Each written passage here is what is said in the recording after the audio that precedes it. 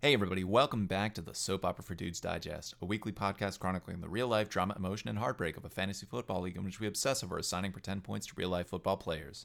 I'm your host, Chris Smith, and each week we talk about the big roster moves, upsets, victories, and defeats from the past week in this league, and we will of course cover side bets and any other tomfoolery the manager's been up to, and what we're looking forward to this coming football Sunday. This season we give thanks and big ups to our studio sponsor, Pepsi Max. Pepsi Max, 0 calories, maximum Pepsi taste. Stay tuned for our mid-episode Stay Thirsty Pepsi Max Award, championing great taste. All right, folks, it is week 7 fast approaching. Let's talk about what happened week 6 in this league because it was a fair bit. Obviously, we all had fantasy football games, but it seemed like there was a lot of churn, a lot of chaos, and especially because we had so many teams on bye. I think it was 6 of the 32 teams were on bye, and not just slouches either. A lot of great players were on bye, so people were scrambling, people were trying to pick up and recover from injury, and for the most part, I would say people were successful. We had a couple teams, including myself, that got completely hosed this past week, but hey, that's all part of the game. Let's talk about it. So, Glenn won out over me 84-60. For my part, my team, Justin Fields getting hurt with only 4 measly fantasy points on the board, hurt a lot. It also hurt DJ Moore, his wide receiver 1, who's on my team. For Glenn, Travis Etienne Jr. continues to be a great play every week, and he had solid wide receiver play from CeeDee Lamb, Chris Olave, Jacoby Myers. Yeah, it was all good stuff there. So Glenn, with 84, sometimes that isn't enough to really secure a win, but against me this week, it certainly was. Matt won out over John, 90-74. Matt's team was headlined by Amon-Ra, St. Brown, Tony Pollard, and Michael Pittman, who's been deceptively solid this past season, I suppose. Michael Pittman, I think, will wind up being a good play, particularly with Baker stepping in. For John, Brock Purdy finally had a down game, man. The dude has been solid and finally had a bummer of a game in the San Francisco loss. Devontae Adams on John's team, not San Francisco, Las Vegas, lost as well with only 2 points on the board, and Marquise Hollywood Brown for the Cardinals with only 3. As a bright spot, Adam Thielen continues to be super great this year for some reason. He was real bad and sort of seemed like washed on the Vikings, but now that he's on the Panthers, look out. He's putting in some old man strength kind of points there. Beej won out over Drew 98-86. Beej, that trade is looking decent to great. Dak Prescott with 26 points, Jalen Waddle with 11, and Derrick Henry, another trade acquisition this time for me, with 16 points. Very good as well. 98 points in general. I mean, it doesn't meet that 100-point threshold for most weeks, but on a week when so many are on bye, 98 was the second highest score for everybody. So, yeah, really, really well done, Beej. For Drew's part, Joe Burrow scored 17 fantasy points, if I could talk, showing some signs of life. I mean, it's getting better. Brett Maher, the LA Rams kicker, with 15 big points. Also solid, just a little less solid than Beej, but 86 still beat a couple of the winners, or at least one. So, yeah, well done there, Drew. Colin went out over Scott. Colin, ho-hum. Tyreek Hill with 22, Raheem Mostert for 30, Harrison Butker for 17 points from the kicker position for Kansas City. He got the highest score, even though his tight end scored 0. Colin is having a tremendous season so far. Scott, and listen, he got 98 points. That tied, that's exactly what I just said about Beej with the second highest score. Would have tied or beat everyone else this week, so not a slouch. Scott is anchored by the LA Rams with Cooper Kupp and Kyren Williams, and just solid all around. So well done, Scott, despite the loss. Pete went out over Derek, 89-87. That's our closest game of the week, won by 2 points on Monday night. So every week, it seems, or nearly every week, we seem to have a thriller. Pete had Tua with 28, Stephon Diggs with 10, A.J. Brown with 13, and a solid performance overall. He got to 89, which this week was pretty good.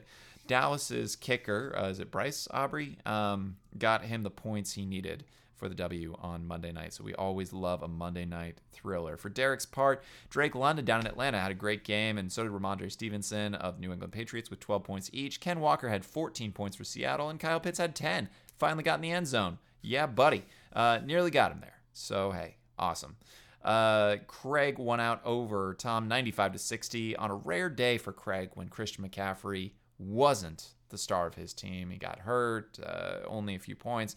The rest of Craig's team stepped up. He had Breece Hall, the New York Jets defense, so in New York, Rashid Shaheed in New Orleans. I can't even talk right now. My goodness. And Sam Howell of the Washington Commanders all did great to get Craig the win. Bad days from Debo for Tom, and also Hunter Henry, and also Puka Nacua with 1, 0, and 2 each respectively. Kansas City D getting 17 couldn't really save him from tying the lowest score, 60 points.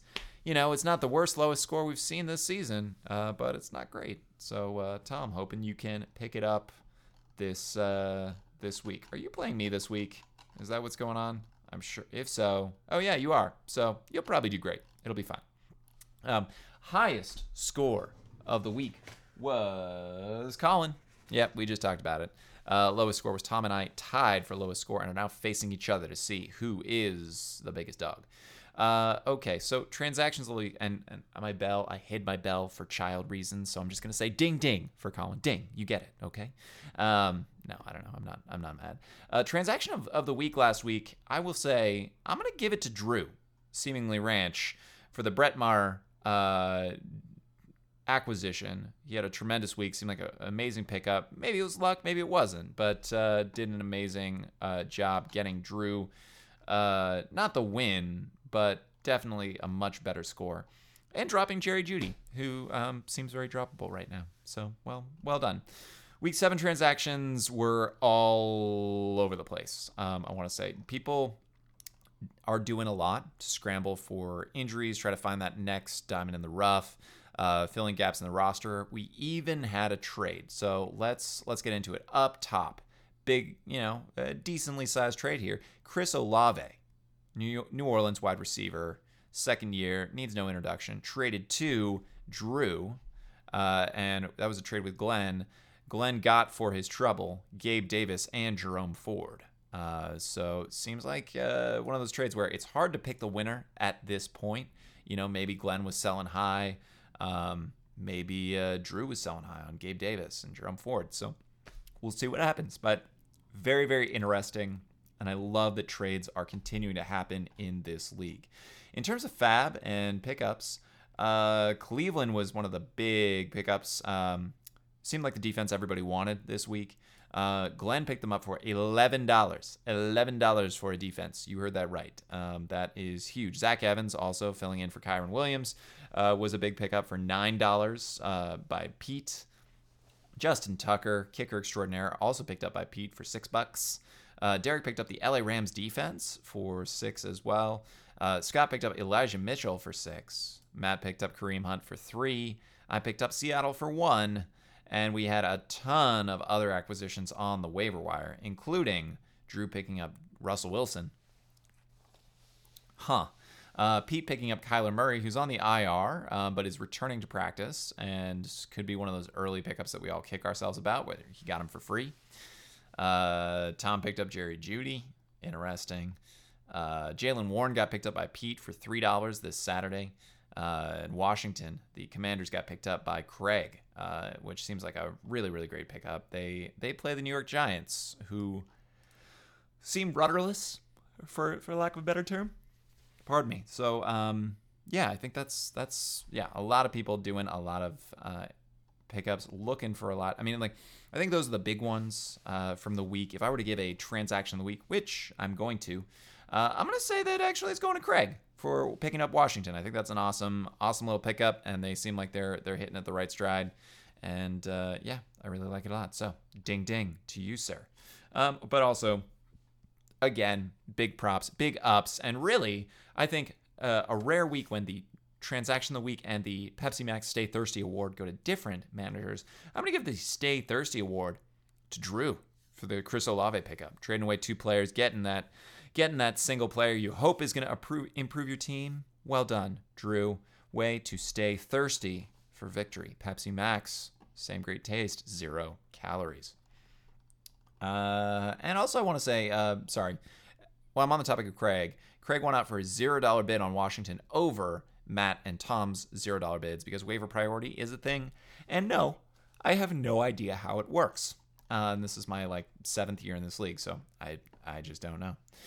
In terms of matchups, people are looking. It's hard to predict as ever, but I gotta say the Glenn Pete matchup this week looks very, very close. Colin's already out to a great start. Shocker, but he is facing Craig, who I think is going to exceed his projection, at least when I look at that roster. It looks really good. Also, the Drew and John match looks very, very close so far. Again, only Thursday has been played, and Yahoo projections mean nothing. But if we're going on numbers for something to hang on to, I think it's a decent guess, at least at this early stage. So that's pretty much what happened. We didn't have any side bets or videos. I owe a video. I had an idea for a video. We had some guests staying with us from out of town, so things got a little bit delayed, but hopefully something coming in relatively soon. GIF of the week, ding ding to Pete for his ping pong GIF. Colin destroying the league and now getting big points from Alvin Kamara. He's got all the answers. It's Colin. Colin is the roster to beat this year, at least for the first half of this season. So, well done to Pete.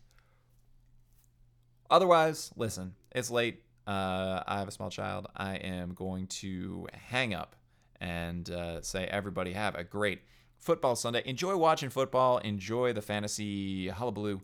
And we'll see you next week. We'll see how this one goes. Bye-bye.